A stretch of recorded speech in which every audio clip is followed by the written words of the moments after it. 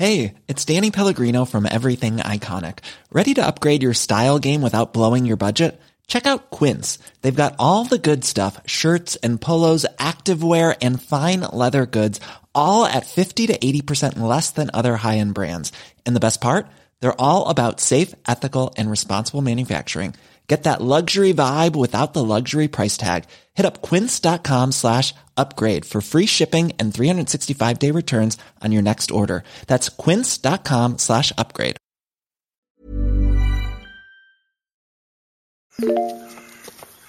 あ、ここいるんだ。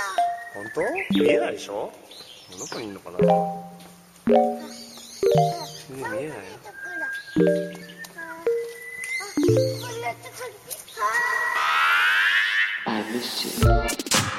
What's good, Internet? It is December 30th, 2016, and you know what that means.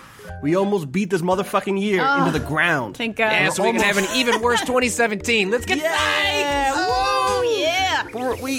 I mean, like, who knows? Who knows what tomorrow could bring? I don't, because we're actually recording this a little bit early. We are not coming to you live. We are coming to you from the Brick House in Brooklyn. House. It is your favorite podcast, Yes, it Waypoint is. Radio. I hope it is. Thank you for choosing us as your favorite podcast in 2016. Yeah.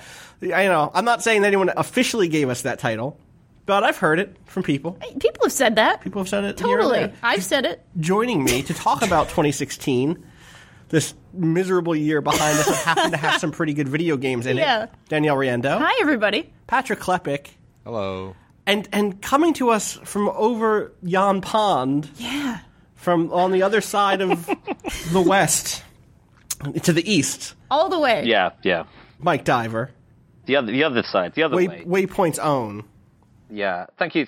I'm from a decrepit bedroom on the south coast of England. Good. It's where you find me. A decrepit Find bedroom me for a today. decrepit year. Yes. It feels 2016. appropriate, right? Yeah, it does. So, we did it. We got through almost 2016. 2 days from now, we will be through 2016. And I don't want to focus too much on the bad shit. We focused a lot on the bad shit. I think every website in the world will be focusing on the bad shit. Yes. I get it.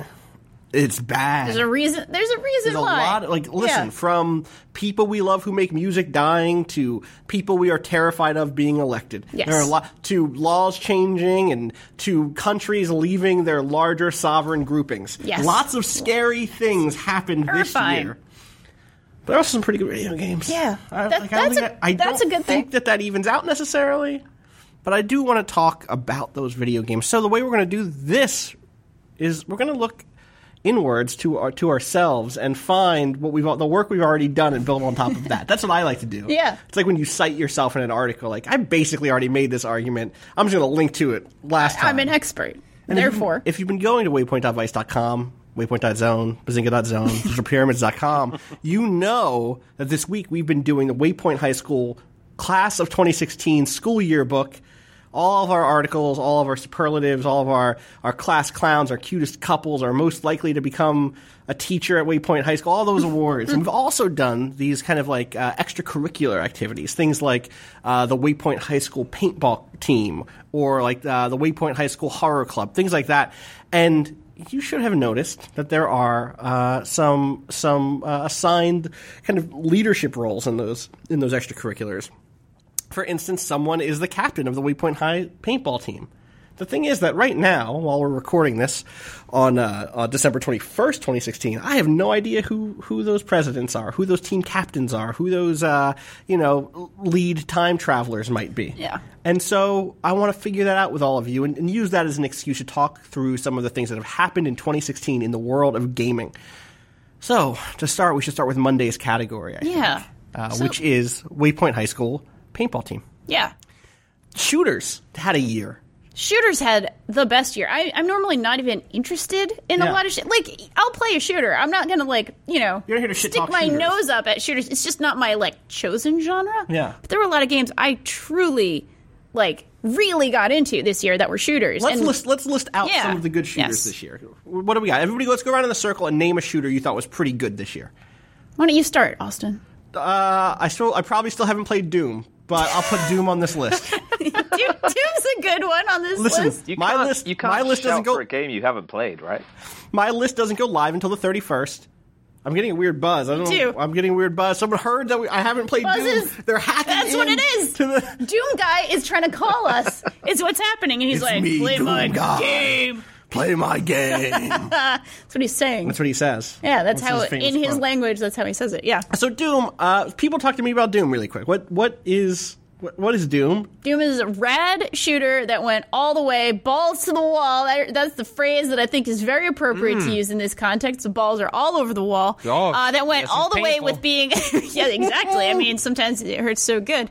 That went all the way with being a fully embracing the goofiness of Doom, the fully embracing like the fun, wild 90s video game sort of aesthetic and the music. It also was a really cool game that had some weird secrets and weird platformer stuff and other kind of fun other elements to it.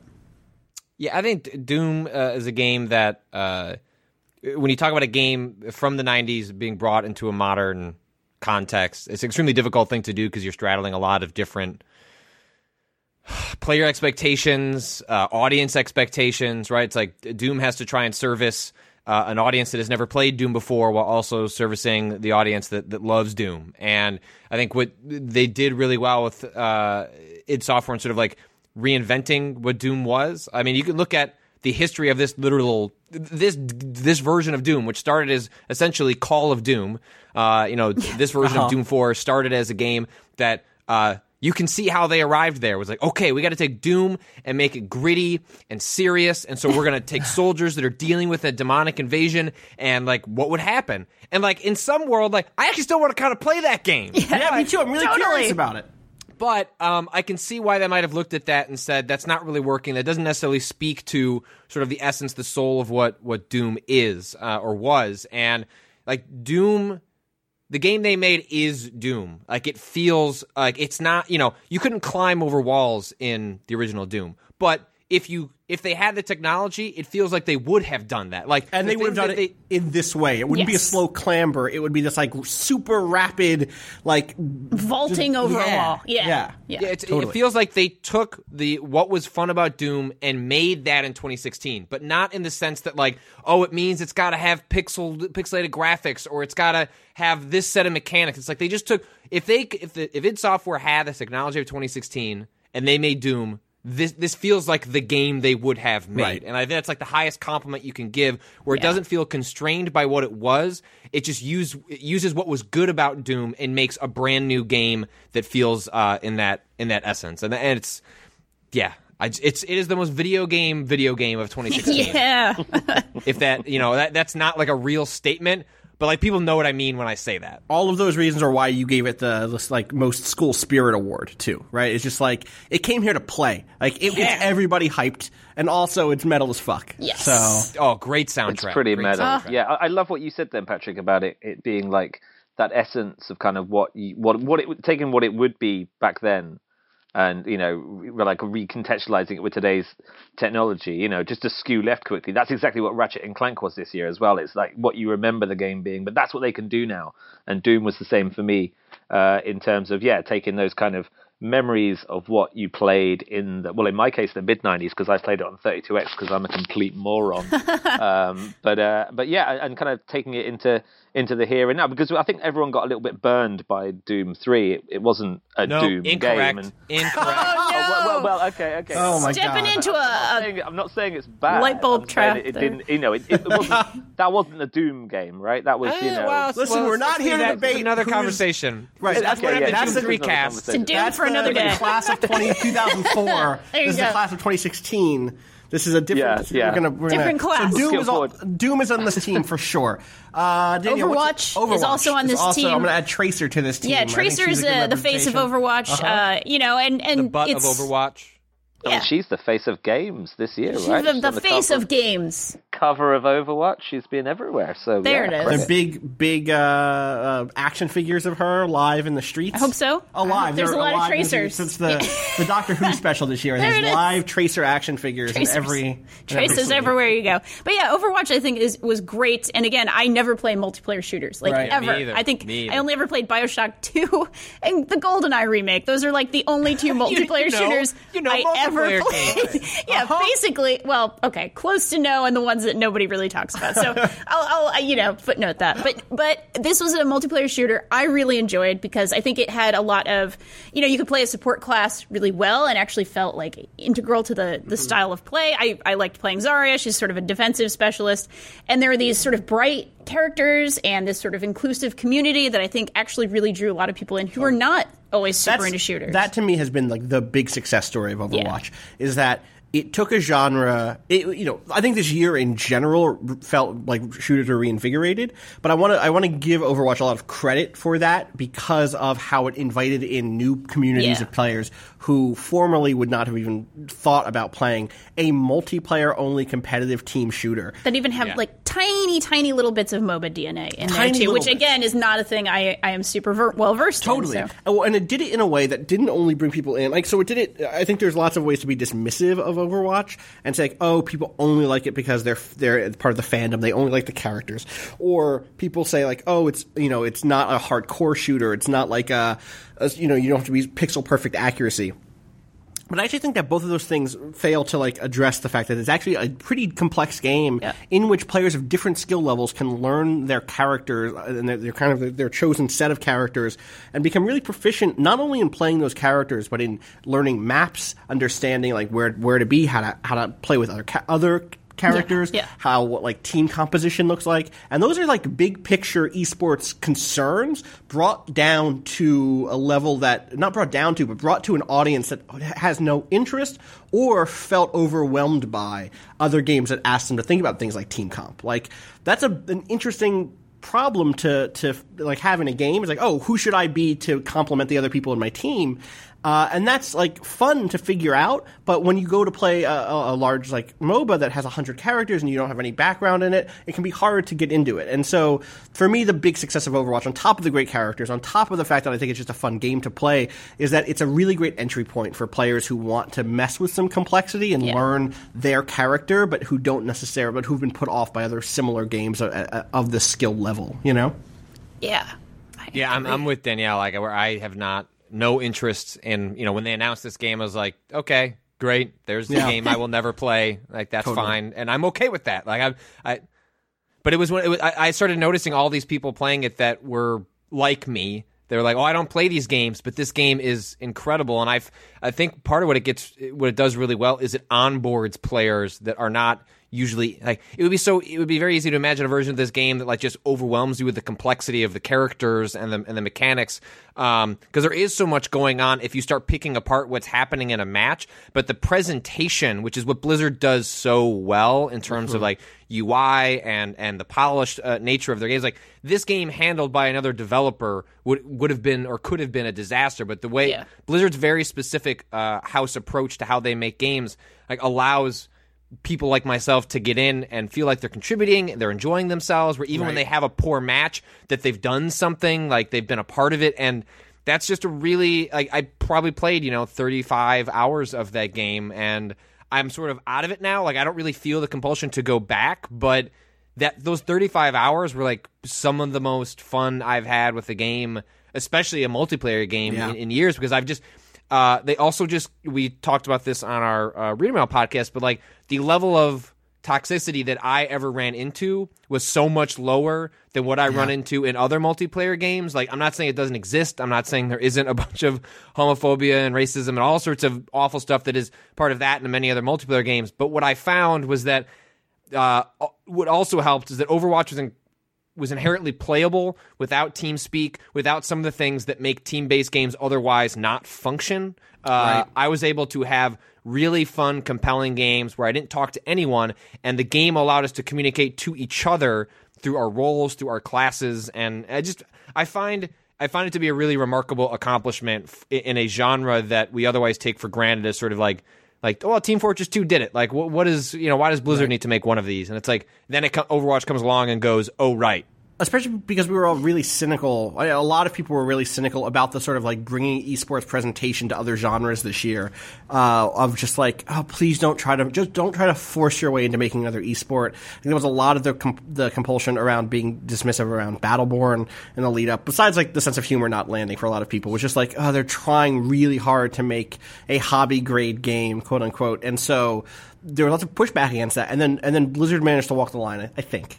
Mike, did you play much Overwatch? I dabbled early doors, but never to the extent where I truly bedded in. I actually had a conversation about it really recently on the UK podcast with a couple of people, right? And one of them, Alicia Judge from IGN, was saying how they still, as a group of people at IGN, play that every lunchtime. I think that's what was missing for me. I think it's very much the kind of game that, like, it is so easy to get into, but unless you've got your friends meeting up there regularly, coming back, day after day, week after week, or whatever. I didn't really have, a bit like Patrick says, I didn't have that compulsion to go back to it again now. But I mean, like you say, the presentation of it, the kind of way it made it easy for someone like me who isn't really big into MOBAs, who isn't really into online shooters either, and here's somewhere a company marrying those two things. Obviously, their MOBA pedigree is pretty top grade. Although I'm sure Riot would have a few words to say about it. But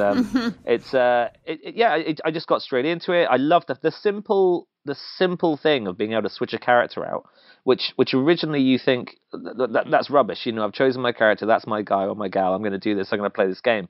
And the first few times I played it, I'd just stick with the one, I'd be an idiot and I'd just keep going and I'd die and I'd keep going, I'd respawn, keep going with the same person. Then once you start just swapping around and playing stuff, then it becomes fun. Then you're learning these new things. And I'm sure, like most people, I think, Danielle, you may have asked me, like, who do I main? And I'm like, I don't know. That's all right. But it's one of these things, like, I guess most people have a lot quicker than they would in something like Dota and something like League of Legends. They have their mains in Overwatch that much quicker because of the turnover of the games. It's so brisk, it's so exciting. It's not these, and when you're having a bad game, what's brilliant about it is like when you're having a bad game, it's over in what, like 5 minutes? 5 minutes. Yeah. You're not there for 40. Which I do want to pause great. because what you didn't, it wasn't who do you main. Yeah. Sorry, there's terminology I've missed out on here. I asked who you ship. The real crucial question with Overwatch, of course, naturally. Who do you ship? Who do you ship, Danielle? Oh, That's no. You have to answer that question because I was gonna say using context clues to figure out what we mean. I've done this dog and pony show before. You have to give me an answer. So everybody knows who I ship. I'm the same with you. We give him an award. We're on the same. We gave him an award this week. We ship Sarah and Mercy. Hell yeah, we do. Shipping, Mike, is an action you do in which you look at a piece of fictional work and then you say, those two. Or They're in a three or more. relationship, which is where the ship comes from. Oh, I see. You're Ship them. abbreviating. Yeah. See, if you'd have specified that was an abbreviation, I'd have got that. You can't just say, who do you relationship? That sounds like no, that makes bad no sense. R&B lyric Yeah. from 1996. Jodeci wrote that. Yeah, that was exactly. The cowboy guy and the robot probably. I mean, they seem likely. Yeah, no, that's good. Yeah. That's One good. robot. Why I don't know not? one of them. I mean, there's a couple. Bastion. Oh Fox. yes, Bastion the definitely floating, fucks. the floating. All right, robot. we're Okay. gonna be on this one thing forever if we don't. So I'm we're just good. gonna- I'm good with that. What are some other ones really quick that we want to make sure that we include on this general big list? Gemini Heroes Reborn. Okay, let's talk about that later. Okay. How about Titanfall? Titanfall 2, good game. We've written a lot about Titanfall 2. We will also come back to Titanfall 2 in a later category, so I'm going to pause that one also. All right. But I've settled for a long time that the mech game I want is the one that reminds me of this 2-episode arc of Gundam 08 MS Team. Good. Titanfall does that. Titanfall 2 does that. It's really Scratches well. that beautiful itch. Titanfall is also, especially Titanfall 2, because it has single player, is essentially the modern revival of Shogo from Monolith Accurate. in the 90s. Titanfall, adding it to the list. What else? I liked Gears of War 4. I had a good time with Gears it. 4 happened. That's Yeah. true. What was your takeaway? That game kind of came and went. It kind of It did, did, my but for brain. that week, it was okay. I Yeah. enjoyed it. It was definitely a game I played co-op with my girlfriend. She is a huge Gears fan. She's sort of the Gears fan of the relationship. But she brought me in. She's like, here's how you play Gears, because I'd only played a little bit, actually, of the remake of the first Gears about a year and a half ago. So she brought me in. She's like, here's how we play Gears. And I had a wonderful afternoon playing multiplayer, and we played like 3 or 4 hours of the co-op. Right. Like co-op single player. Yeah, it was rad. It was a really cool fun, game. well-designed game. Because of our time limits, also, Understand. Battlefield 1. That came out. People love Battlefield 1. Did anyone hear of a deep Battlefield 1 appreciation? The single player didn't get as much credit probably as... I thought it was interesting. DICE is trying some fascinating, if flawed, stuff with their single player stuff, and the idea that World War I is basically something that you can't make it not shitty. Yep. Right? Like World War I was a bad... Like, all wars are bad, okay, right? But like World War I was like a particularly bad war. Especially bad, yeah. And they seem to recognize that no matter what you do, like the game, like it's very difficult to humanize that in the way that you make a video game. Things are going to be goofy and exaggerated. And in their single player, they seem to try and hone in on human stories, and were successful in some ways and not successful in others. But like I admired their attempt to like recognize like we are in some ways kind of doing a disservice to World War I by making a game that exaggerates and humorizes World War I by what players are allowed to do.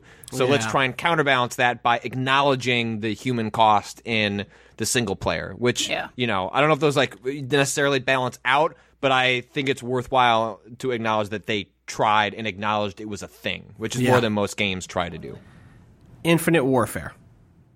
Patrick liked that, I remember. Really great robot buddy. I need to play Infinite Robot Buddy so bad. And also Salter apparently was rad. I know some folks who really liked the lieutenant. She was a woman. Salter? She was rad.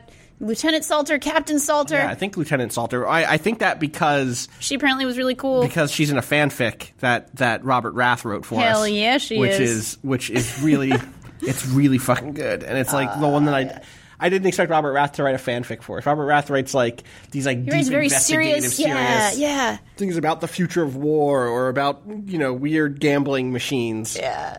He's like, I got a fanfic pitch for you, and I was like, oh word, and he did. Yeah, beautiful. The themes of Infinite Warfare sit gross with me the longer I get distanced from that game. Really? Why so?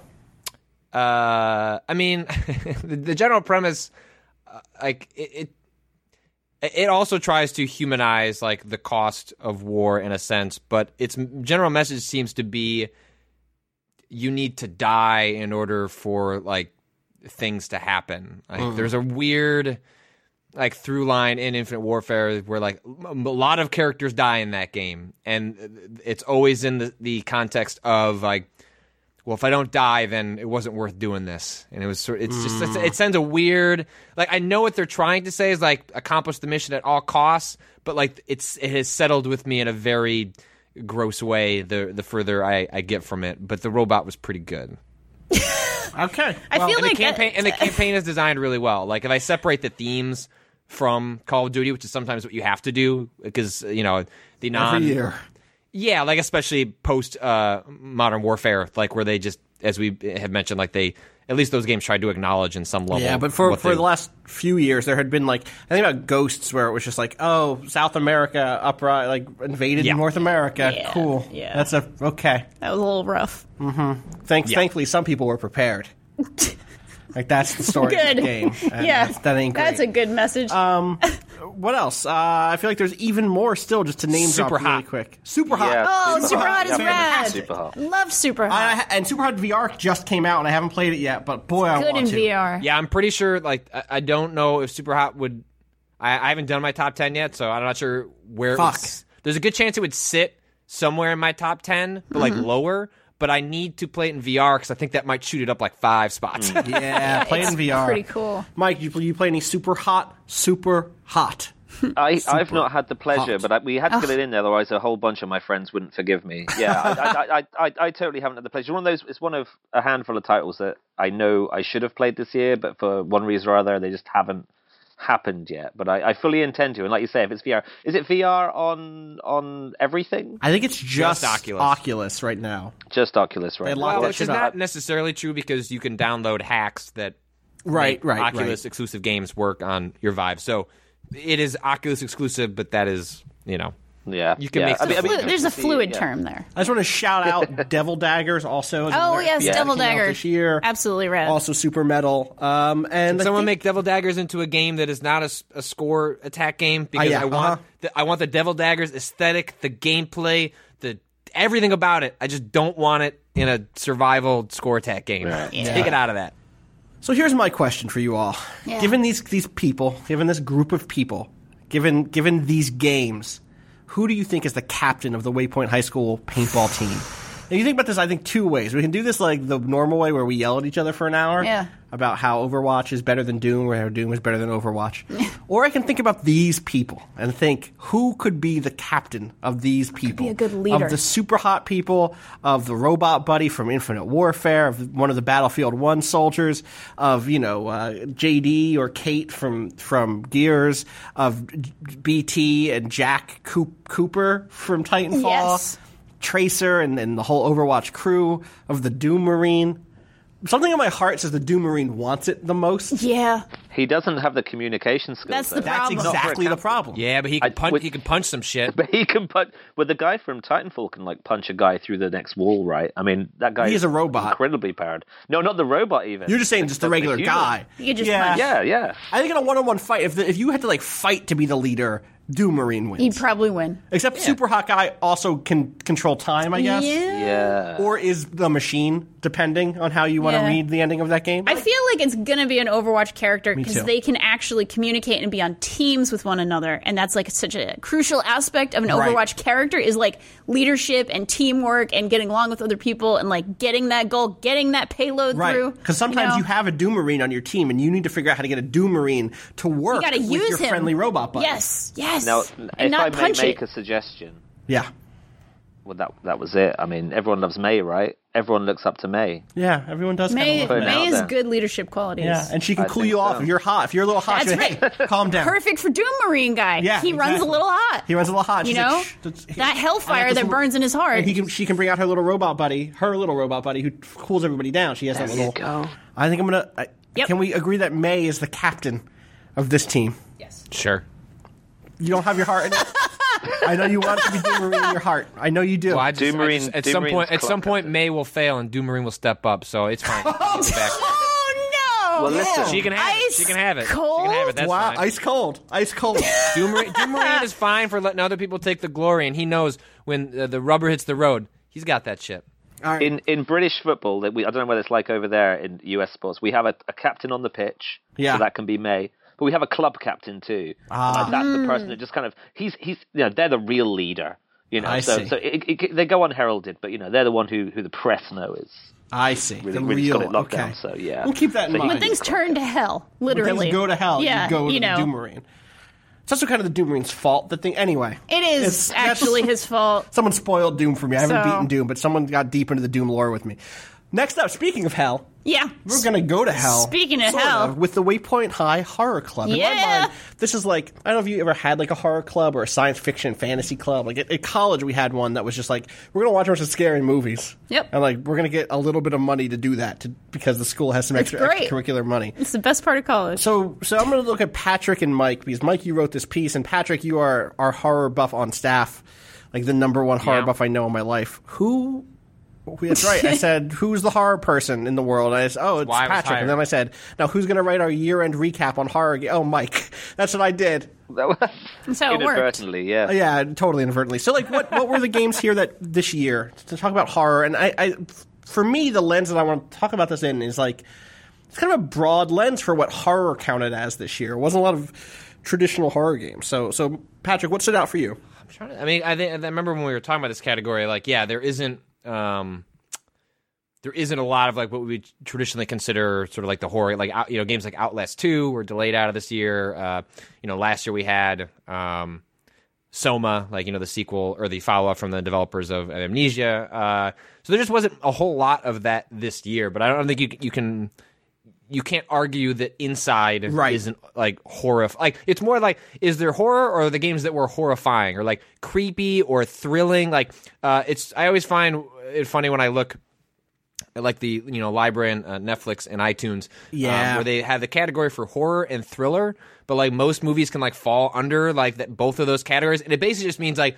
Horror, are you like a weirdo that wants to like watch people bleed to death, or do you like? And the thriller's like, we don't put those movies in there, Right. and so I feel like 2016 was a lot more of like thrillers. Like Inside is a creepy, unnerving, but it's not jump scares. It's not going to necessarily like weird you out in the way we traditionally sort of throw under the umbrella of horror. I'm not sure if you felt differently, Mike, but that was kind of my takeaway of 2016. Was like it was different than what we normally consider horror, but it doesn't mean that what falls in that category wasn't worthwhile. Yeah, definitely. I mean, there was no. We obviously got a bit of Resident Evil with the 7 demo and stuff. Sure. But I mean, the actual Resident Evil game that came out, we shouldn't talk about at all.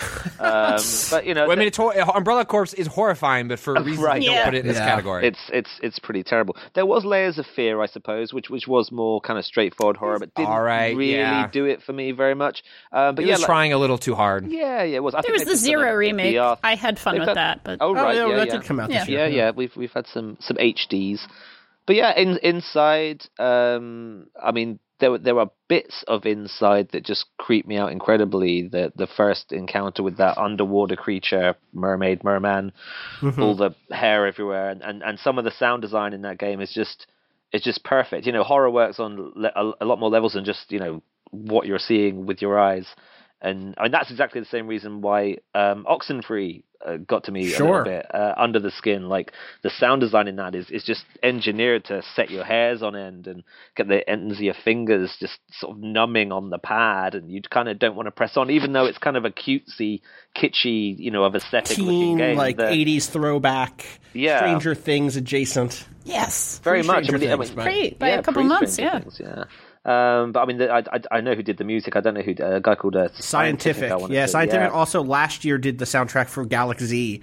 Oh, nice. Really fantastic, very analog sounding synth stuff. I don't know what he records on, but yeah, super good. Synths. He records on synths. He does record on synths. It's like true. Dag, yeah. He also has a side story Oxenfree soundtrack, and he did the soundtrack for Mr. Robot Exfiltration. Ooh. That mobile Mr. Robot game. It was Nice. okay. Yeah. So check that out. He's weirdly, I mean, because those kind of things are kind of more like I guess like sci-fi, spooky kind of things. When I was at Indiecade in Paris, it turns out he's doing the music for a game called Old Man's Journey, which is just like bucolic, like really pretty like puzzle game. Like literally, you control an old man walking somewhere. But anyway, that adds up. Yeah, sure, why not? I mean, and there was Ed Smith wrote a piece on this for us pre-Waypoint, but I think it's on Waypoint now. About there's parts of Firewatch that play like a wonderful suspense film. Totally. You can throw that into horror. There's a bit in. I mean, you don't want to spoil it for anyone, but there is a bit of that game, like a relatively long section where your mind's playing tricks on you. You're racing ahead of the story. You're trying to fill in gaps that you think are there to be filled, and with what might be happening. There's this strange camp, like maybe supernatural forces are involved, and around the time there's a bit where you get clunked on the back of the head, and you're like, what the hell? Right. Like, am I being hunted out here? Like, is this going to be like a 180 turn? I thought it was just a nice little walk in the woods, and now there's someone else out here with me. Like, that's terrifying. Like, there's this unseen presence. And like, the thing that scares me more than monsters and stuff is just like, when it's just a regular thing gone wrong. Just gone wrong. Like a guy, a man that's wrong. Like, that's why some of Inside is so haunting, because, like, you see us in a lot of the horrors of that game, and you see what we do, or where we're going with a lot of that game with, various again, I don't spoil any of it, because I know there's so many interpretations of it as well. I think I read an IGN thing. I read to about like 20 different interpretations or something. Someone else was telling me recently it's like a whole meditation on cancer or something. It's oh wow, I could see that. I could totally see out that. there. But yeah, there's in a year of very few kind of quote unquote traditional horror games, like Inside definitely stuck with me the longest. Totally. I would argue what probably is my favorite horror game of the year is Thumper. Ooh, I hadn't even thought about that. When I wrote about it earlier this year, that's kind of the connection I made. It reminded me a lot of specifically 70s Italian horror and aesthetic. It's a game that, especially, I recently had a chance to start playing it in VR, in which the tension of that game is amplified by your proximity to the beetle and the music in virtual reality and the crazy visuals. Like, it's enhanced several-fold by being virtual reality, but I think it's still very effective on a monitor. But that game, like, I've never played a music game that made me feel unnerved and sweat, and that game did that, which is a pretty profound accomplishment. And so I totally think of that game. Like, there's a reason the developers coined the term rhythm violence for that game, because I think that helps give you a sense of like what that game's aesthetic and vibe is. And I definitely felt that way playing it. Where I mean, it's a game that I don't play for long stretches because it just leaves me feeling in a weird place. And so I absolutely think that while it may be sort of a music game, I'm not sure there are enough music games released these days to have a category for that kind of stuff anymore. But I think if you think of that game more holistically, it is totally within the horror universe, and was the one that made me feel the most on edge while actually playing it. Yeah. I love that. I think it's a really smart. I'd completely forgotten that, and also like I didn't stop playing it because of that, but I did stop playing it because I was like not in the place to be in a game that intense. Yeah. It's not a game that you can just be like, nope. I got 15 minutes. Like, let's play Thumper! Totally cannot. Gotta get your Thumper pants on for that one. You know. I think, is that about it this year for horror games? I think it is. Interacted with? I think Thumper Beetle probably wins because it's the most intense, and I think it would eat that kid from inside alive. It would. I mean, unless you want to. The beetle would eat the kid. Is it the beetle or is it something else in Thumper? Is it one of those giant faces? Oh, the face thing. Spider skull guy. I think it's the beetle because here's my pitch for the beetle. Here's the pitch the beetle makes. All right. It's not one of those big face things. No one would vote that club president. Ever. Well, they would try to intimidate you, but the we beetle see what happens to democracy in America this year. Right. I don't know if we're talking about 2016. Danielle, fine. I was going to give a whole speech about how the beetle would like show that you could progress through. Like, it would lead you into horrific situations, but it would still we can watch this thing. It'll lead you through. No, you're right. It's a giant creepy face from Thumper. 2016. Thanks. Giant creepy face from Thumper typed. I feel like it had a weird name. I'm sure it was like a friend. It's my buddy. I'll look it up. Yeah, it's all right. Next up, let's 1 second. Let's just take a quick break. We should probably get my feet under me. Need a minute? I just need a minute. Need to take a knee? I need to take 2 knees. I need to take both down knees and sleep. Next up, Wednesday, we had the Drama Club. One of my faves. And on one hand, I just want to say that we have. This is fun because we get to talk about who our favorite performers were this year, our favorite, games that had voice acting and that had great stories and narratives and all that. But I do want to say that the article that went with this award is a really great piece from Ian Williams, kind of looking at the SAG-AFTRA strike over the last year, talking to a bunch of people involved with it from different angles. Definitely go check that out on the site because it's, I think, a pretty good piece of reporting that helped that helps you, like, if you've been on the outside of that and kind of hearing bits and pieces of it, going there is a good resource to just kind of like, okay, why is this happening? What's the takeaway? Yeah. So definitely check that out. And given that, I do want to start here because this award is weird, right? It's not even an award. This club is weird because I do want to talk about primarily like the great characters of this year and the great actors of this year, so to speak, both in terms of characters that were written well and characters that were performed well. And I think it's hard not to start with Firewatch, probably, because that game is pretty... I mean, it's built on 2 things, I think, which is, like, environment and performance. And narrative, right? Like, but narrative heavily on that performance from Rich Sommer and Cissy Jones. Cissy Jones. And I think they both just, like, were exceptional. I think there were times that I, like, deeply... just not despised, but, like... I was just not into fucking the main character in a way that you don't like people in stories. And that's not a thing that happens in games super often, where you can have a sort of bitterness towards someone or a kind of resentment towards them and like how they're unhealthy or how they are like they don't take care of their own mental well-being or how they treat other people in their lives while also playing as that character. Especially like it's a hard thing for games to do to put you into a position of someone who is not necessarily the best person, especially with that resorting to like he kicks puppies and kills children. Exactly. It's like no, he's just like has some shitty stuff with relationships and also isn't a bad person, right. And also can be funny and goofy and playful, but also like gets into his hole sometimes and just like doesn't want to deal with people. And I think it gave you a really great choice to do that. It provided a great voice work for that character, and then also gave you a fantastic foil in Delilah, Cissy Jones's character, who felt like a real character who had her own interests and her own kind of motivations and her own habits, but also was reflective enough or flexible enough to adjust with the way you were playing your character, making choices to find ways to bring out different sides of my own like choices and my own understanding of the main character, Harry's the main character. Yeah. So that's my like definitely want to include the characters from Firewatch in this drama club. I can't imagine that game with or I can't imagine a drama club in 2016 that doesn't have those characters and those performers in it. Yeah, so. I totally agree. I also just really love games actually taking on something like doomed relationships or difficult relationships in a really human and really painful and excruciating way that actually reflects what reality feels like sometimes. Totally. Like it's so rare that relationships are even in games, and usually when they are, it's something kind of transactional. Like I love Mass Effect,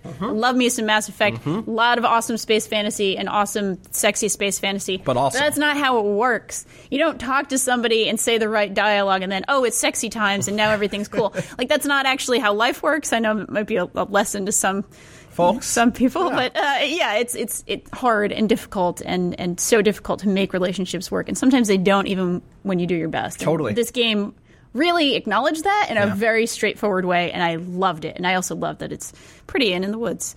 And I think super pretty and super in the woods. I like those things.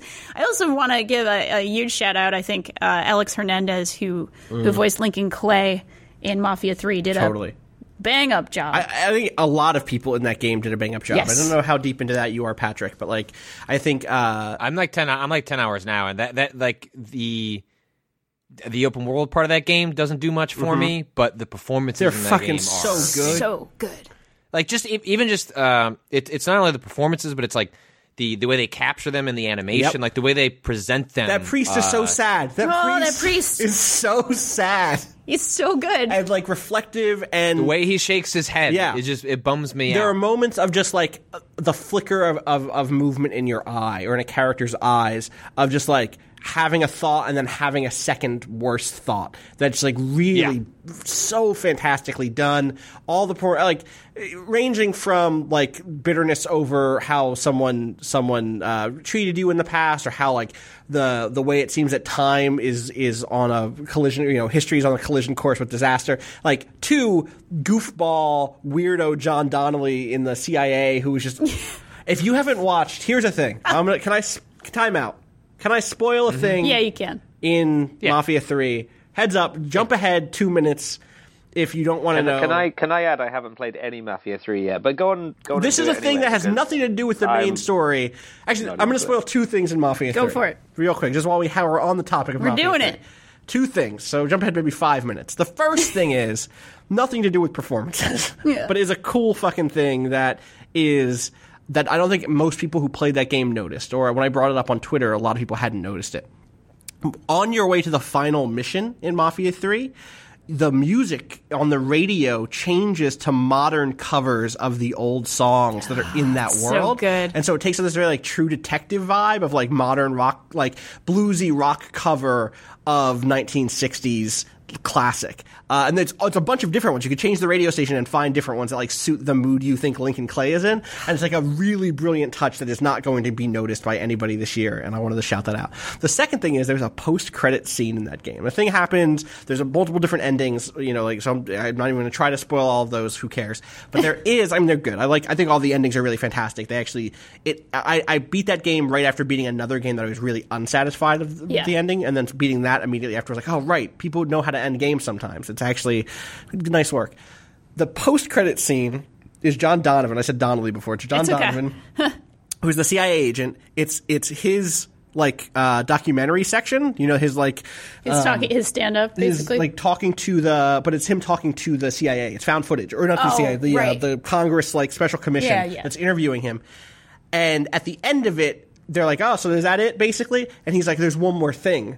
And that other thing is, I found something. They're like, "Why were you involved in this to begin with?" Which is a good question, because why was he involved in this to begin with? Yep. And he says, "When I was over in Nam," he says, "Do you know where I was when JFK was shot? And do you remember where you were?" And the guy's like, "Oh yeah, I was at home. It was sad. I was really sad about it." He's like, "Were you?" Because when I was over in Nam when it all happened, and I was next to so and so, and I was sad and blah blah blah. So I determined when I got back, I was out here because of JFK, and when I got back, I'd find out what really happened.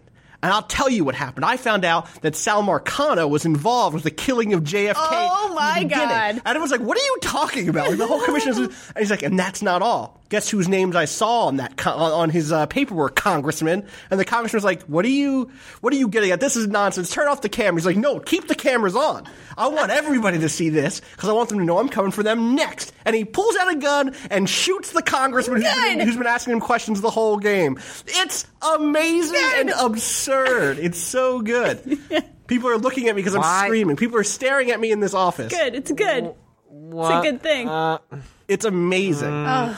It's like this moment of is this what's happening with the series? Is this what's next? Here's what we're doing. I don't know. I don't know what's next. That's amazing. If it's that, then goddamn. If the next game is John Donovan goes after the Mafia JFK connections. Or it's a weird, funny, oh shit, why was he in this game? I don't know, we'll add a little thing at the end. Yeah. It's really well performed. Anyway. That's pretty rad. So, I like it's on my list. But yeah, Lincoln Clay's voice actor, Alex Hernandez was fantastic. And really love seeing, I think this was a year where blackness was where it was in games in a way that it hadn't been. African-American characters all over games. Marcus from Watch Dogs 2 was fantastic. The stuff that happened with Horatio was bad, but was still, their interactions were fantastic. And it's been a year where, I didn't think I would see black characters interacting with other black characters in games. And I did. And they were all those interactions were fantastic. So I want to shout that out also. Does Virginia rate in that as well? Yeah, or Virginia rates for the opposite reason. I was going to say. You were a big Virginia fan. Talk to us about Virginia.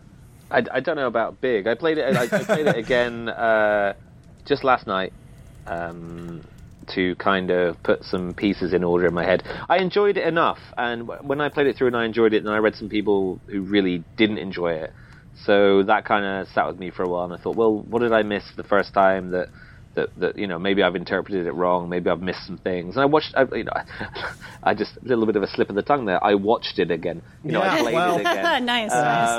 And I do enjoy it. I do like the way that when you play it for a second time, the pieces kind of come together a little bit clearer. You can see exactly what Ann Tarver is your character for the most part, what her partner in it is kind of doing it all for you. It will kind of make sense a bit more. You understand better the connection between Anne, your character's dad, and what your partner's been through.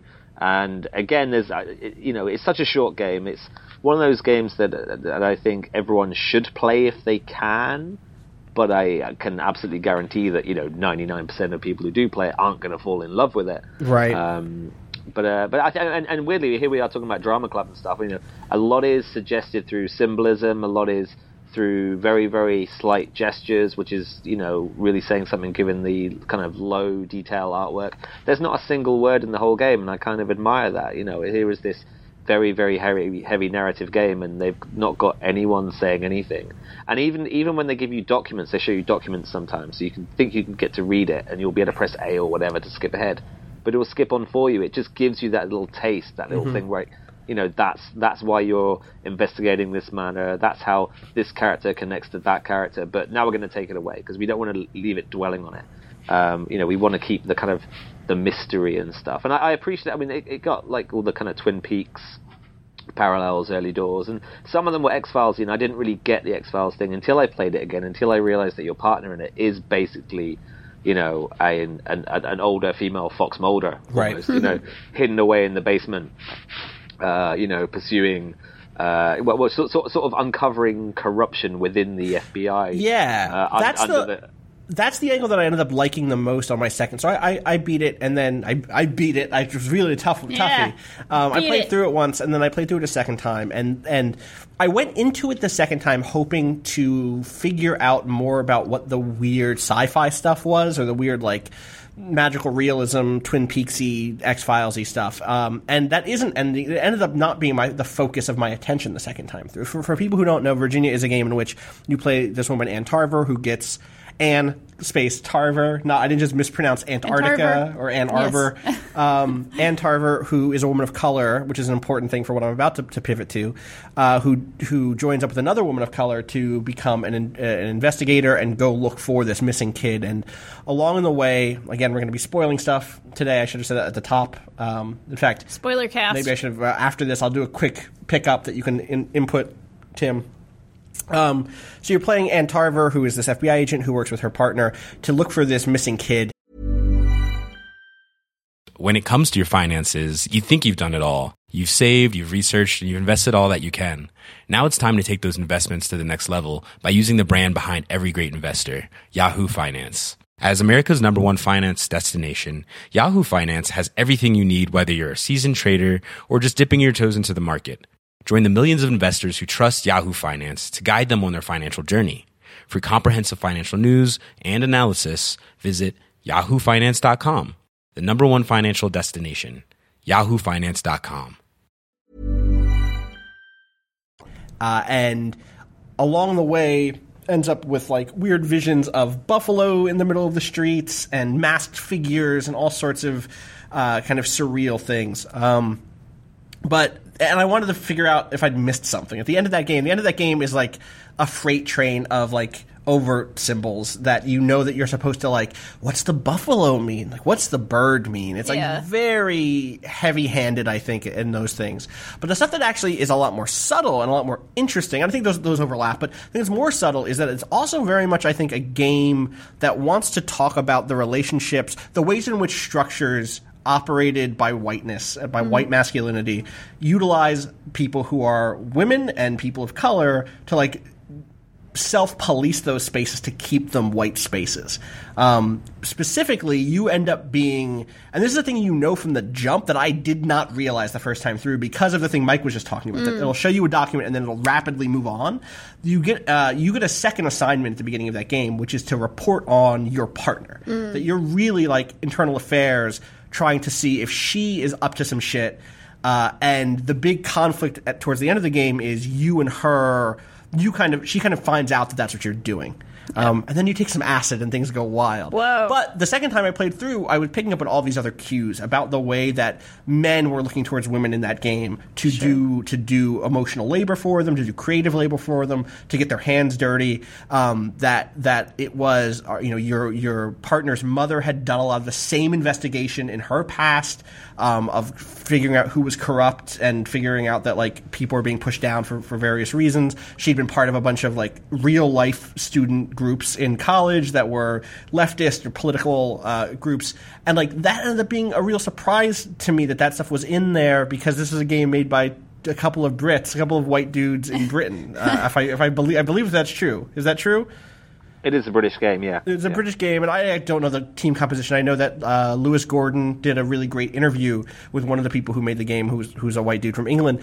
And I think that the restraint shown there is what I wish had been brought to the more wild, more sci-fi stuff, which I thought was just either one step too close to Twin Peaks, like the bar scene, or one step too just like out there. I don't know. It was a little frustrating, but the stuff that they were restrained about, I liked it a whole bunch.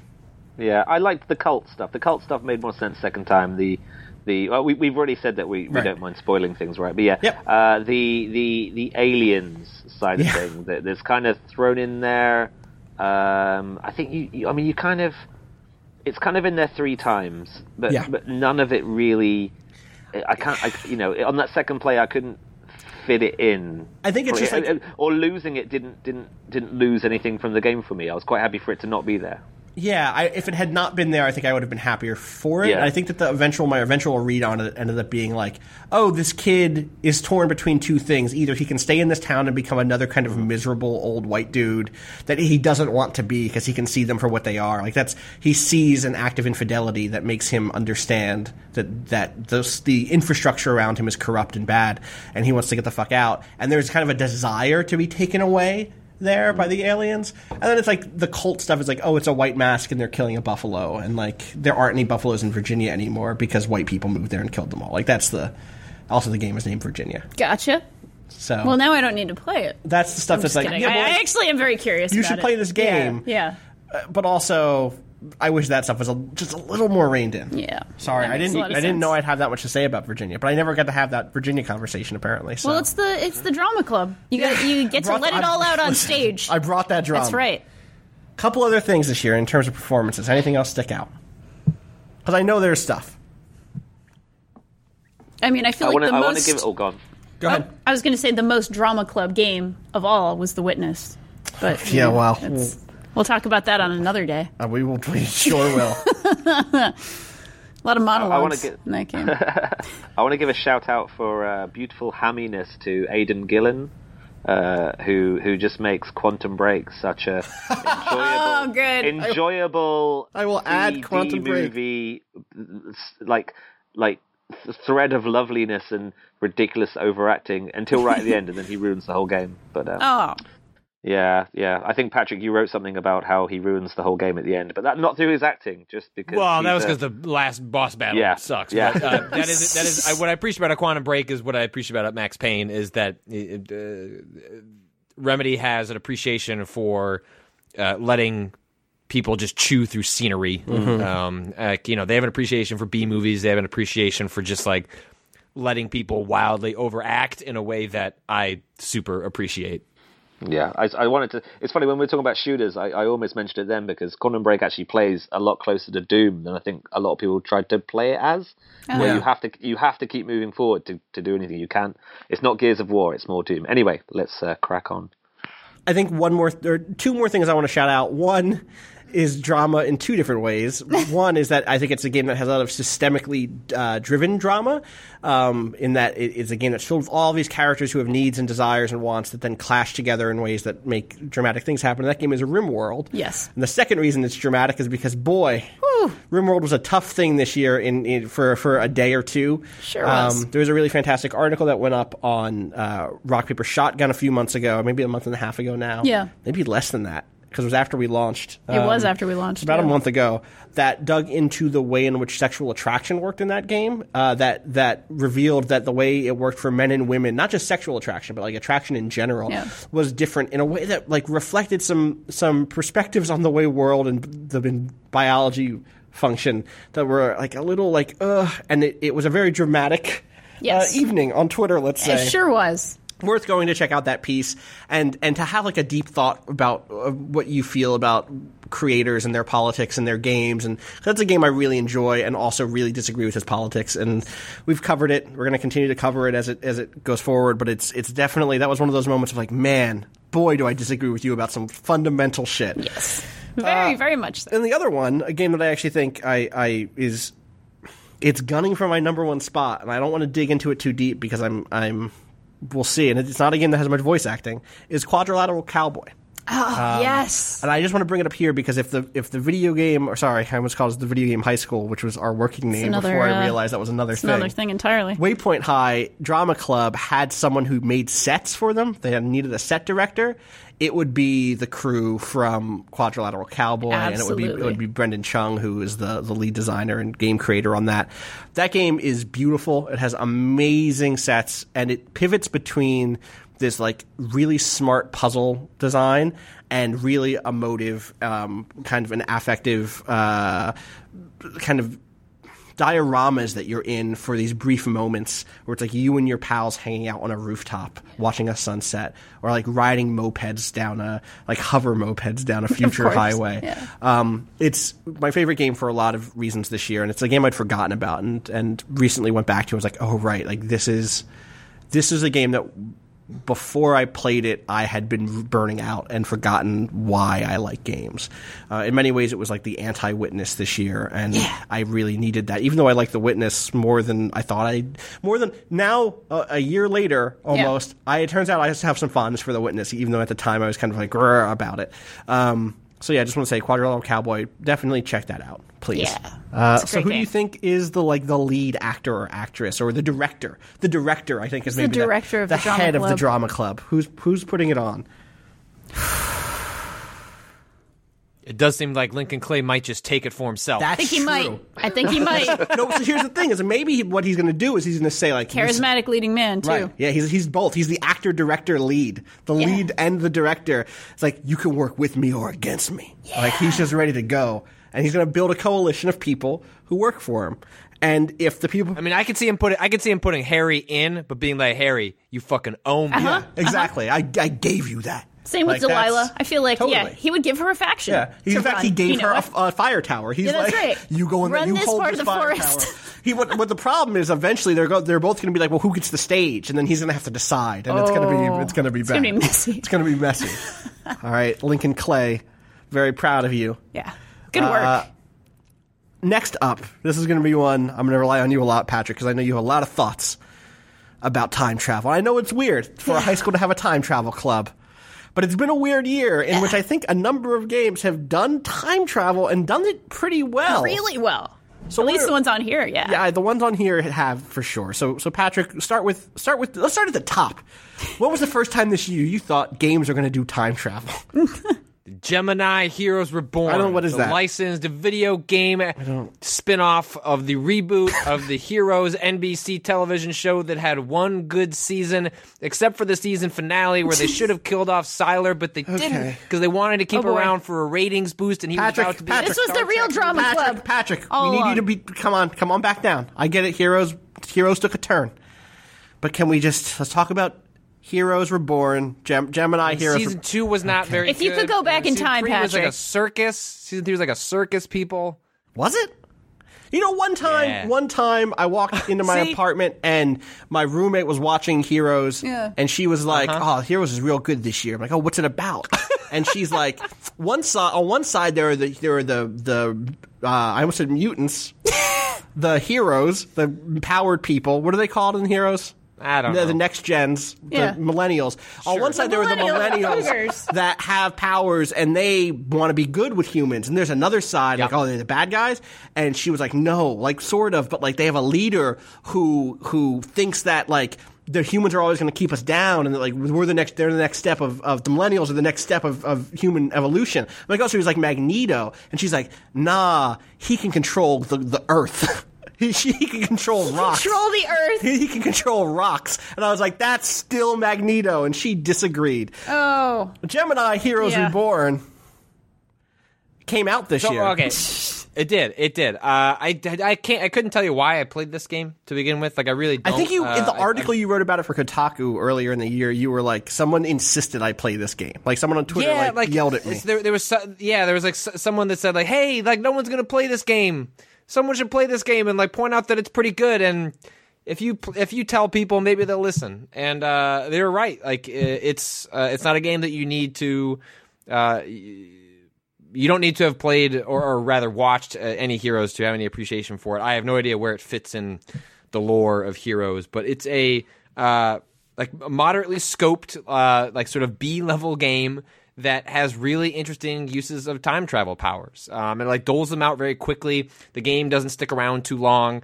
More than Dishonored 2 or Titanfall 2. Titanfall 2, like it's not just a level, like it's a whole 3 or 4 hour game that deploys all of these interesting powers. Like, you know, whereas you have the ability to like peek into another world like temporarily, so you can like set yourself up, kind of like in Dishonored 2. Dishonored 2 allows you the same sort of power where you can sort of set up what you want to do to the other timeline by just taking a peek over there, as opposed to a game like Titanfall 2, which forces you to sort of completely swap to the other side and then sort of deal with it. And it's just it's part of the reason I have such a deep appreciation for the Gemini Reborn is because of what it is, right? Like, it's a Heroes spin-off game. Yep. Like, it should be fucking garbage, and the developers that were assigned that could have looked at it and gone, we don't know. Said, like, we don't have to do electricity. this. She has electricity power. She can shoot people with electricity. She can use her electricity powers to power up doors that need to be opened. She Zap can a use door. zap a door. She could stun enemies. And they could have call it a day. Well, it could have been a bad game, Exactly. and instead, like, it's a good game that is wrapped up in a license that makes most people not want to play it, because why would they want to play a Heroes game? So, like, it sort of pales in comparison to what was accomplished in Titanfall 2 and Dishonored 2 because of sort of the scale and budget and of what those two games had. So it's like, as much as I like Dishonored 2 and Titanfall 2 and what they did, I appreciate Heroes more because of what it accomplished, given what your expectations for it were, given what it was probably expected of it from the people who put it into production. Like, it's a great game, sort of in spite of itself, and they just made this really smart, interesting time travel game that I'm shocked I liked as much as I did, and I wish more people had played it. Yeah. Also this year, you've mentioned the other two, Titanfall 2, which you wrote a really great piece on that level, specifically affecting cause, and Dishonored 2, which I have not yet gotten to that level. I hope so to good. before we record this before the podcast goes Sure. live. It's all right. And Doom and so many other things. Take a drink. Yeah. Drink it. I mean, Doom go. almost has Open up time this travel. gin real quick. Yeah. Shout out to my boss for There you getting me go. a dope bottle of Thanks. gin for Thanks. Christmas. Thank you. Put that in our drinks. We'll make some gin and tonics when everyone's in the office again. Danielle, tell me about the time travel level in Dishonored 2. Oh, it's called A Crack in the Slab, and it Good is name. so good. Yeah. Oh my god. Well, we already know I like Dishonored 2. I think it has some of the best level design and sort of mission design in a game this year, and maybe even beyond that. I think it's really, really impeccably well designed because it respects player choice. You actually can go about things with multiple sort of valid approaches, and that always makes me very happy to feel respected as a player who wants to do things their way. The Crack in the Slab mission, light spoilers. The rest of your powers are taken away, at least at first. And you can only kind of swap time and use the heart. Okay. And that's it. And you're swapping time, you're kind of cutting between two timelines, and you have this sort of magnifying glass-esque object where you can look at what things look like in the past or in the future, swapping in between the two timelines.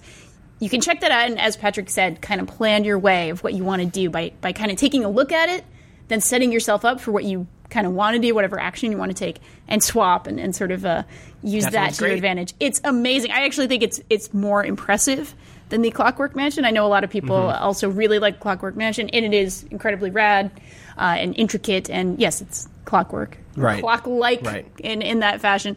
But I think the real sort of triumph here, if you had to, say what is the absolutely most impressive level in this impressively designed game, Crack in the Slab. it would be a Crack in the Slab. At least so far. I am in the Crack in the Slab right now. Oh, I also have not quite finished the game. Not By only the time me. this goes up, but at least I got there. Familiar story. I got there. I'm in that. I'm Crack in in the the crack Slab right now. feels like the alternative title for 2016. Yep. Pretty much. It sure does. Slab of rotten beef. Briefly, Titanfall 2, Patrick. Yeah. Good. Good. A good game. Also, I'd say part of what's we're collecting these games here and highlighting these specific levels, but part of what I think makes like Titanfall 2's cause and effect level is a very well designed stage, and the feature I wrote where I interviewed the designer and explaining how they built that and how it was an idea from years ago brought into Titanfall 2. It's all interesting, but part of what makes Dishonored 2 stage effective, part of what makes Titanfall 2 stage effective is that it is a one-off, unique idea that is brought into the game, utilized very well for this brief period of time, and then tossed away. Yep. And like that's a really difficult thing for a game to do, to build like what was probably not at least in Titanfall 2's case, I know was not an easy mechanic to build, and so I'm sure it was not an easy mechanic to build for Dishonored 2 either, but to have the restraint to both surprise the player and then take that away, because taking it away is the smart thing to do. Yeah. It leaves you with the feeling of, man, I wish I had more of that, which is a better feeling than, like I wish they would just stop doing this. I get it. Yeah. And it's that surprise factor that makes those level like they're great levels on their own, but when placed within the context of both those games, they're even more fun because they're well placed, they're well designed, and they're well contextualized, and they come both at the 3/4 mark of both games, so that you get this nice just kind of breakup of the formula you've been playing in before. You already at that point you understand how to play those games successfully. You understand the basics enough. So then they're like literally like, here's a fourth dimension of play, which is like not a thing we've said, I don't think, this year about that time travel stuff. Is like, oh, like you're giving me a fourth dimension to move in here, which is like literally you're doing that for me, which is cool. It's a binary movement, but it's still really a nice thing. And like all of a sudden, wall jumping isn't there's an extra layer of wall jumping, or to the wall jump, to the traversal, to the combat. For me, that was the thing that made Titanfall 2 a little more fun to play than the Gemini Heroes Reborn stuff. Was just like, oh, the combat remained tough for me and like rewarding to do a jump off of the wall and get a shotgun blast across the room, and then switch time and go into a slide and then do a melee attack. The combat in Gemini Heroes Reborn was like, yeah, it's there. It was there, and like maybe shouldn't have been there. Maybe I would have enjoyed that more if it was just a stealth game, or I don't know. I'm still excited to see Dishonored 2, though. Yeah, it's really good. The other stuff here, really quickly, we already talked about Superhot. Superhot has time, doesn't time travel in it, but it's time manipulation, time bending, for sure. And then there's one that I only just realized needed to be on this list, and I think that says a lot. It's Quantum Break. It's literally a game about time travel. I like that. I liked Quantum Break. Like it pales in comparison to Remedy's previous works. It is no Alan Wake, it is no Max Payne, but I really enjoyed playing Quantum Break. Like I am profoundly upset that Quantum Break's lack of success has convinced Remedy that they aren't going to make games like that anymore. And that may be it may be the right financial move, but it is not the right move for Patrick's heart. Yeah. Well, it's just too bad because they make games that are wholly unique, despite fitting into sort of a lot of contemporary gameplay archetypes. And there's just something about the vibe of their games. And if they are no longer making single player games, it's really gonna bum me out. I can 100% say, having talked to someone at Remedy about 3 days ago, that they're not ditching the single player thing completely. So, that's good. They definitely have that in their plans. But just like you, Patrick, I really enjoyed it, and for all of its, I mean, it was poorly, it was poorly marketed. It came out at not a great time. The TV thing threw people having to, the TV thing is bad. The TV thing was a bad idea. It didn't need to be there. It totally didn't need to be there at all. Very little of note really happened in those shows. Certainly nothing that couldn't have been done in very, very quick. Not even cutscenes, just stuff that happened in front of the character. You could walk a character through that stuff, or even assume. I can't remember their names now, but the agent who's for a while chasing your character, and then she kind of helps you. Like there are whole parts of it, like where she's in it, and I would just like to play those bits of her. It would have been a nice change of pace. But yeah, like you said, the whole thing's obviously about time travel, and that makes Aidan Gillen look really weird. Like the first few scenes with him in it are just so bad. Like, come on, Remedy, like you're better than this. But it's I think it's one of those. Who was I was talking about ratings recently with someone, and obviously we don't do reviews or anything. But the Quantum Break's one of those games that, like, if you were forced to stick a mark on it, you go like, yeah, it's 6 out of 10, but it's a good 6 out of 10. It's a 6 out of 10 you should play. Totally. Quantum Break's like when it's like late at night and like you load up Netflix and you see this movie and you're like, like maybe it stars Nicolas Cage. Yep, there you go. Like, maybe, I don't know. Like let's see what this is. Let's like roll the dice. If someone announced a Quantum Break Nicolas Cage movie tomorrow, I would have zero surprise. Yep. And you get to the end and you're like, you know what? Yeah, not bad. Yeah, glad I watched that. All right. So, who goes in first? They open up the time travel portal, they break it, they break time travel, they understand it. Who is the leader of the time travel club? I don't know if it's a president, I don't know what role that is. A time captain. Time captain? Time captain. I'm gonna nominate Emily Caldwell. I know you are. But everybody knew I was gonna say that. Because you're from the future. I'm gonna second Emily. That. Okay. Yeah, mainly because I'm looking at you can't see this, and no one listens to the podcast, but I'm looking at a picture of her right now. across She my looks room. like a So, time captain. She's You just have a big staring at Emily me. Caldwin poster. No, it's just some detritus, some gaming stuff that my wife was really desperate for me to put in the loft. But there's a picture of Emily Caldwin staring at me, and she I can looks kind of quite see it in your stern. glasses. She's Yeah. intimidating you. She's definitely Okay. down with Danielle's idea. It's going to be Emily Caldwin. We're going to take a quick break. I have to go and cry about my life. Ugh. Emily Caldwin, time captain. Oh, captain, my captain. Bye. I'm unwilling to provide a counter argument because you've deflated my ability to speak. I thought it was going to be the Titanfall guy, but Emily Caldwin. I'm going to go to the bathroom. We're going to take a quick break. Sounds good. 本当見えないでしょどこにいるのかな 20 minutes left. 20 minutes on the clock. Here we go. I'm going to stop talking about time, but we're back with 20 minutes on the clock until we have to stop because Tim Barnes has to go record somebody else's podcast. Apparently, there's more than one podcast about at Vice that? Media. That's a sound that podcasts That's the make. podcast sound. We have two more categories left. I'm gonna zoom over one of them, not because it's not important, because I think it is. I'm gonna zoom over it because I don't love the name we came up with for it, which is hashtag Occupy Video Yeah. Games or the Young Politicians Club or some other sort of like social activism group. I Yeah. think this year had a couple of it had games in more spaces than I expected that wanted to say something about the world and politics. Yes. Danielle, you wrote a piece about this. Yes. For the list. I think there are three games that I focused on the most with this. One of them being my number one pick for Game of the Year, and that is Even the Ocean. It's a game I've talked about a lot. I've sort of evangelized it a lot, but I think it's really, really unique in certain ways in that it genuinely sort of blends its gameplay, which is sort of a 2D platformer that's about balancing energy, and it effectively does that and in a very fun and sort of interesting way. And it also has a story that kind of hits two incredibly important, I think, political sort of angles. And one is it has a sort of environmentalist message, and the other is the sort of message that comes out of it, which is about the importance of people organizing and sort of speaking up when their leaders are shitty and corrupt and doing bad things.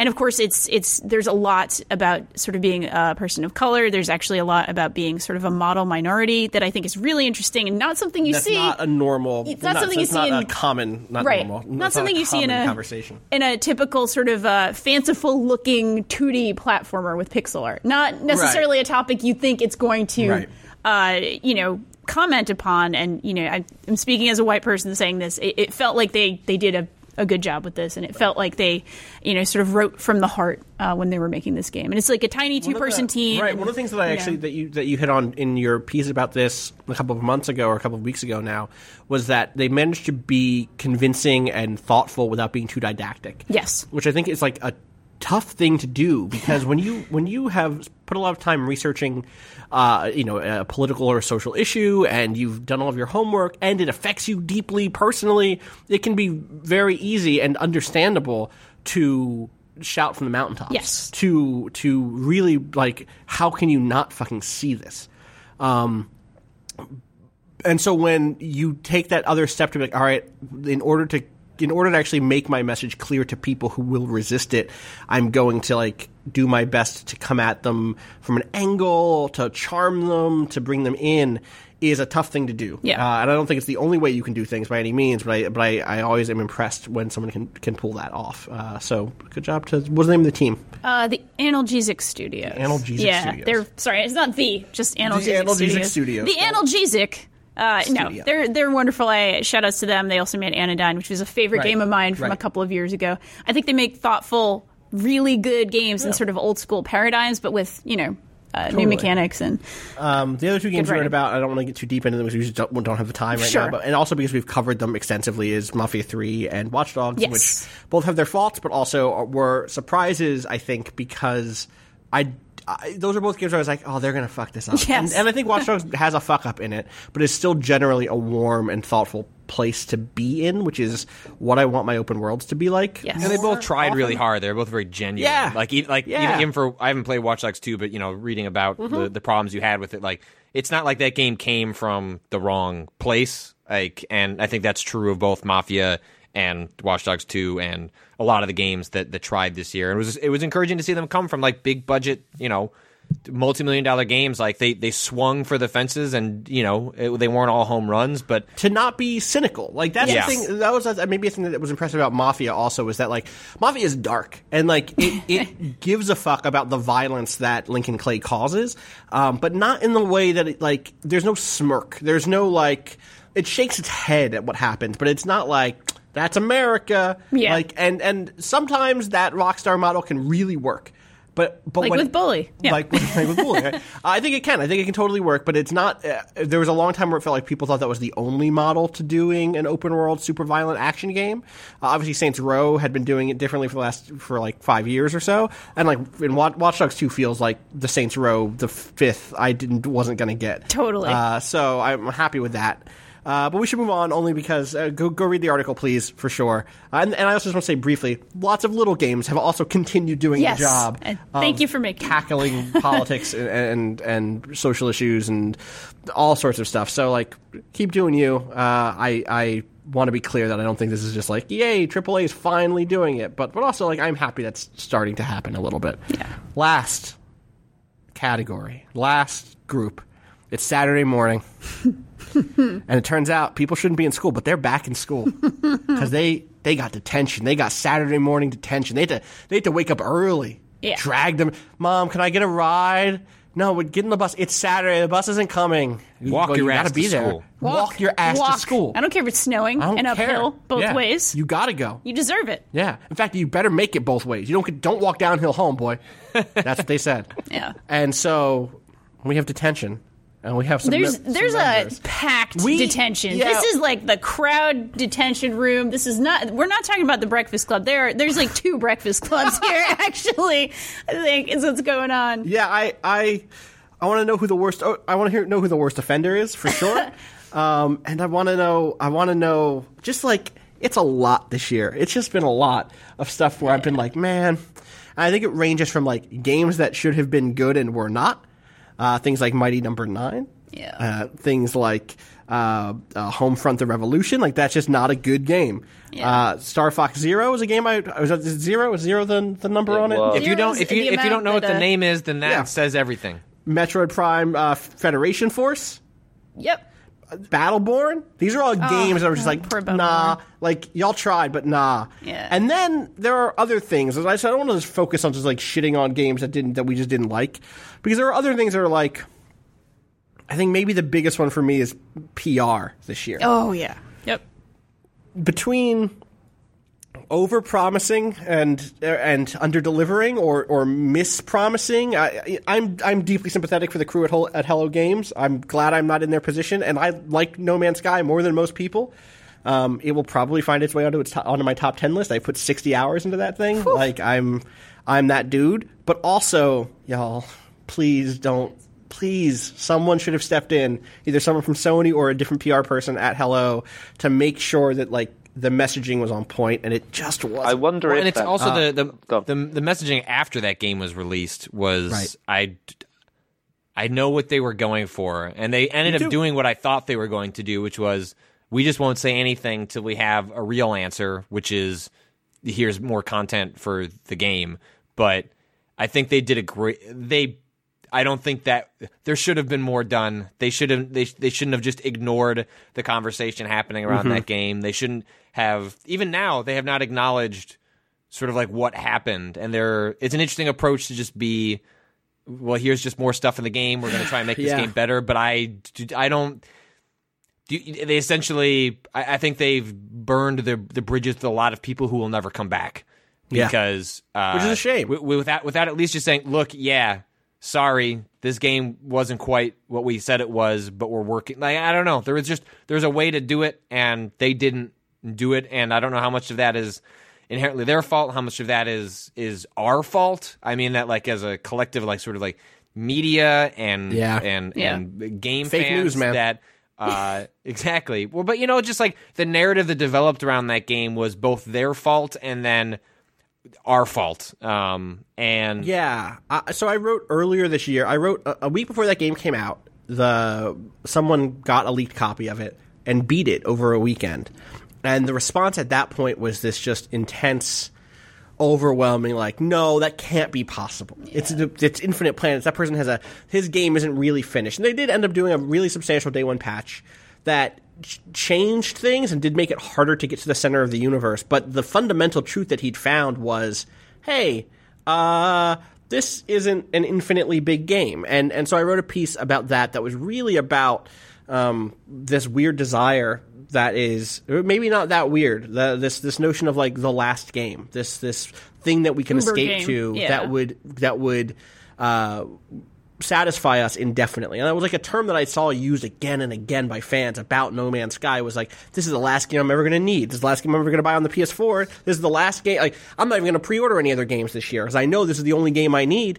And that came from somewhere. And partially it came from really good trailers, like really effective trailers on their part. Beautiful, yeah. But it also came from the way we covered the kind of data-driven, procedurally generated, like algorithmically created stuff in that game, or where it was really tempting to just be like, like it's only 6 people. 6 people are making a world that's infinitely big, and it's going to be a joy to explore. And like, it's so easy to get seduced by that stuff. It's so easy to get seduced by that stuff in other fields too. It's why we saw a lot of people talking about data journalism in general this year with the election results or the poll results. Like, there are conversations to be had about our relationship with technology and algorithmically generated information. And I don't want to like knock No Man's Sky to the ground as like the whipping boy for all of our belief in the big algorithm out there, but like I definitely see a lot of our hope that it will save us, and I don't think it will. I think that's the lesson for me from No Man's Sky, a game I like a lot more than most people, is I wish it had been I wish they had run this algorithm and then picked 200 really good planets and said like, here. But here's your universe. Here's 500 even that are really good. We went and visited 1,000, and we picked 500 that were dope. Like, go have fun. Even if the first couple were, right? Like, even if the game curated just the first hour and said, now you're on your own. Good luck. Or like, what if every station or every system where there was an Atlas station was one planet or 2 planets that were like handcrafted, so that you knew you would find something, or like touched at least, or handpicked to be really good. That way you knew that you would get, or from a pool. Like, there are all these things that, again, we're playing armchair designer here at this point, but like, I think that those sorts of things indicate that what this has taught me is I want there to be this mix of algorithmic content and also handcrafted stuff. Data algorithms on their own don't do anything, like, or at least in our, currently we're not there, and like, you need a human touch to sort through what that is, and I think that's what was ultimately, if like anything was missing from that game, it's exactly what you said there, is just the human touch to interpret the data, and instead they allowed the player to sift through that data, and as it turns out, that's a boring fucking job. Yep. That's a good analogy. Mike, what was on your naughty list this year? On my naughty list? I wanted more from ReCore. I think we all did. ReCore. Yeah. There's a good game in ReCore. Yeah, for about an hour. I forgot about ReCore. For an hour or two, it's all right. And then you do the same thing over and over again, and that thing isn't that fascinating to keep you doing it. I still love a lot of it. I think it looks tremendous at times, and it's I don't know. It had a character to it. That was good. It felt like it had a bit of soul in there. I was thinking about this the other day. Like, I don't think I played many bad games. Like genuinely, like, unapologetically terrible games. Like, I looked at what was on like the Metacritic, like, worst scoring games of the year thing they publish every year, and I don't think I've played any of them. So I've managed to avoid the tripe, the absolute garbage. Destiny: Rise of Iron, massive disappointment for me. Disappointment. After coming from Taken King was so good. Yeah, Taken King was like what I was looking for when I played Destiny, and then I thought, okay, I took a year off. Rise of Iron, let's do this. Like, I'm ready to come back, and clearly I'm waiting for Destiny 2. Yep, like that expansion made it so clear that, hey, like, this is great for like the super hardcore Destiny fans. That's fine, but like for the folks who I think there were a lot who were like me, who were like brought in by Taken King, saw what the hardcore people saw in Destiny, but the Rise of Iron did nothing to capture that a second time. And if anything, like made me again disdainful for what that game is and what it gets wrong. At least for me, like it's ultimately like my biggest problem with Destiny is it's extremely difficult to find the fun. And in the same way that No Man's Sky forces you to sort of like find the good planets, like Destiny forces you to sift through just so much to find that core that is just beyond. When I mean that beyond the core, like the actual shooting, which is like second to none, probably still the best. It's probably still incredible, one of the, if not the best, like one of the best shooters of the last couple of years. But all the other stuff it's so tough to find it and find it consistently. And Taken King did a pretty good job of wrapping that up for you, and Rise of Iron did a bad job of wrapping that up for me. And so Terrible job. I was disappointed by it because I wanted to get back into Destiny, and I just bounced right off it a second time.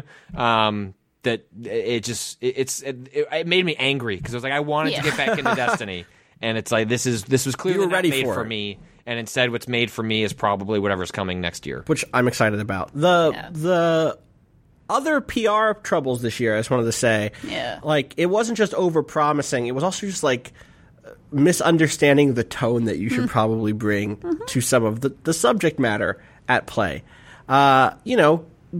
Battlefield 1's PR or social team, I guess, is really what we're talking about. Whoever runs these Twitter accounts and the Deus Ex Mankind Divided marketing team, no, not the team, but like whoever handled that stuff. I don't know if there's a specific person. I don't know if it was a group. I don't know if it was an executive said, "Yeah, do that." Who knows?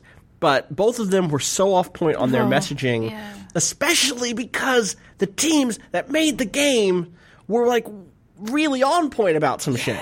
Yeah. Specifically, there were some Battlefield 1 tweets that were just like the most just flippant about what was a real terrible war. Yeah. Like comparing the number of people who played your beta to the number of people who died is like not a good look. It's rough. It's counter to what the game itself tries to do. Like the thing we talked about before, where like I think Battlefield 1's campaign is kind of boring, but I admire their attempt to point out that the setting they're choosing is inherently it's a problem, like because you have to erase the actual human cost in service of making it a fun game in the Battlefield mold. But at least their single player tried to acknowledge that, and what their social media stuff did was essentially erase that. And like this is, I think, the next game you're going to bring up like does a similar sort of thing in misrepresenting what the game attempts to do. I think that second game maybe is less successful at what it attempts to do. But there was definitely still some stuff in there that was so the Battlefield stuff just briefly was like they made tweets that were like gifs of like a person with a flamethrower saying when you're too hot for the club and like no, do not. Like you just bring it back a little bit. That isn't even the game you made. Yeah. Deus Ex Mankind Divided, from their original trailer last year when they first brought out the term mechanical apartheid, but then like they also used it was Aug's Lives Matter. Aug's Lives Matter for augmented people in the cyberpunk universe, and then just completely bumbled interviews where they said they weren't trying to be political when they used the phrase mechanical apartheid. They wanted you to come up with your own judgment on that term. And there was a doubling down of, we said Aug's Lives Matter, but we didn't know about Black Lives Matter. It was like, are you kidding me? Yeah, that was not good. I actually was. I feel like that was even. But maybe then the game had a few quests and a few questions. Yeah, definitely. That was for me like that was like, real bad, man. And the games themselves, like in both cases, were really trying to address these things. I think Deus Ex less overall successful. I think the people with cybernetics are just like oppressed minorities is like a tough. It's not a one-to-one comparison. It's the whole economic side of that. There's a whole economic argument that kind of gets messy there. It isn't just like you were born with a cyber arm, right? Like there's all sorts of, especially in that world where sometimes people get cyber arms because they're rich and want cooler cyber arms. Like it's very messy. But there were times in that game where they did want to talk about police brutality. They did want to talk about privacy and security and get into that messiness. And if I was writing that game, I would be real frustrated. Livid, I think is the word. I would use. At the ways in which this sort of like the nuance I would have wanted to bring to it, and the nuance that they did bring to it, it was a mismatch. So PR, hey, do better. It's also I think there's something about that incident that's interesting because okay, this is gonna sound weird, but the word political has been politicized in a way that I think the reason you probably had the writers or designers, I can't remember whoever that interview was, that said, "Oh, we're not trying to be political with this." Like, I think when they say that, they mean something different than what that means on its face, right? Like, I don't. It's hard for me to believe in their heart of hearts that they're not trying to be political with the game. Of course, but when you say the word political or politics, the takeaway from that is immediate, conjurings of social justice warriors and a lot of other stuff that that word comes with a lot of baggage these days. So I think I agree. Like it's very it's weird to say, oh, we're not being political when you're going to adopt a political term that was dominant in 2016. But I can also see like when they're talking in their like marketing and PR meetings, like the fallout of saying like we're being political in our game for is rough. This is the thing with Mafia 3, which was one of the super successful for Take-Two. And, we had a great interview with Charles Webb in which he was like, yeah, of course this is going to be a political game. Right. Like, you can't do this and have it not be political. Obviously, we're not trying to be didactic. We're not trying to preach. We don't have a message that we want to get out there specifically, but we want people to think about this stuff, and we're going to figure out a way to do that is thoughtful and good on its own merits. And, like, more of that in 2017, please. Yes, please. One more thing I want more of in 2017, also about PR. About 2.5 months ago, the thing that happens when you're in this industry. This is my final thing on PR. My final thing maybe for the podcast because we're running out of time.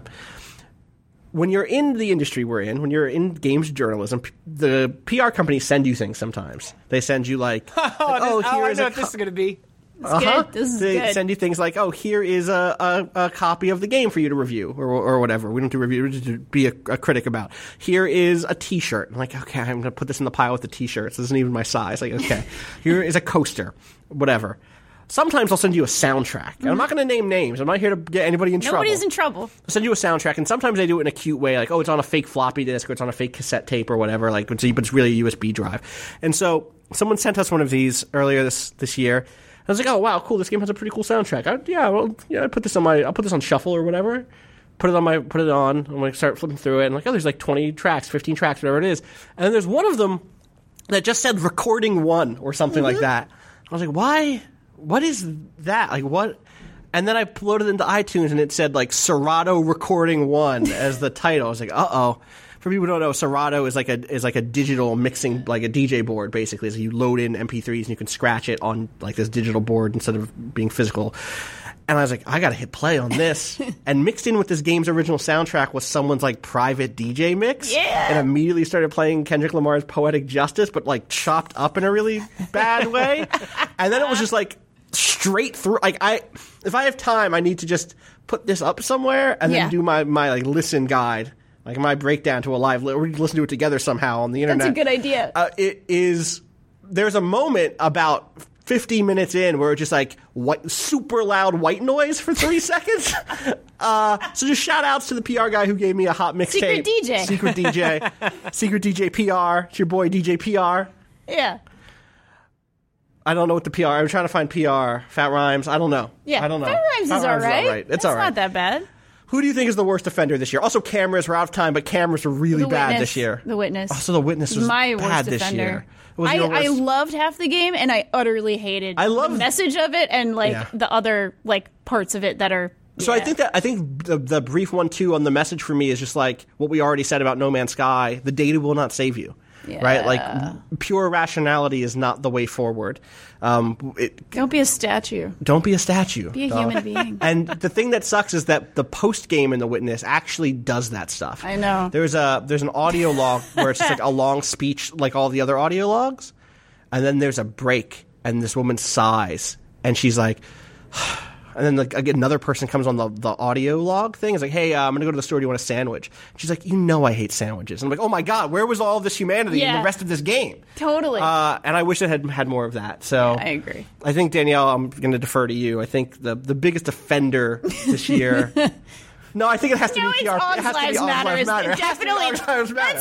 that's Yeah, the biggest okay. offender by far. But like, if you're talking about a game that was That's it 2016. deserves detention. Yeah, there you go. 2016 is going to be behind us in just a couple days. We can do So it. close. Thank you so much for sticking through this extra long episode. Yay. Thank you, Tim Barnes, who's falling asleep but has to Thank go you, Tim. do another one of these with somebody else and advice. Good luck, Tim. Go, You Tim. can find Tim at TimBarnes451 on Twitter. Yeah.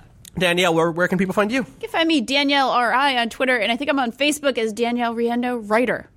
Mike Diver, what about you? I'm just at Mike Diver on that Twitter. Get in there early. On Twitter. Your name. Yes, Yeah. that's the key. You got to get on that. You got to get on Ello. Got to get on Peach. Got to get on what's the Mastodon? Yep. There you go. Patrick, what about you? You can find me at Patrick Klubik on Twitter and Pete Klubik on Facebook. Woo! Awesome. And then you can find me at Austin_Walker on Twitter, at Austin Walker Games on Facebook, and you can find Waypoint at twitter.com/Waypoint, facebook.com/Waypoint Vice. You can listen to the song "Miss You" by our friend of the show. Bowen, Yeah. at waypoint.zone/Bowen. Go to waypoint.vice.com for all of the year-end stuff we've been doing. My list will be up tomorrow. My list is not up yet, which means I'm probably right now this second like, I should fucking play Doom. I need to play Doom. I gotta Dooming beat it up. Doom. I gotta play Dishonored 2. I gotta play so many games. Yeah. I'm gonna catch all of y'all in the future. You can catch me in 2017. We'll get back to it. Peace.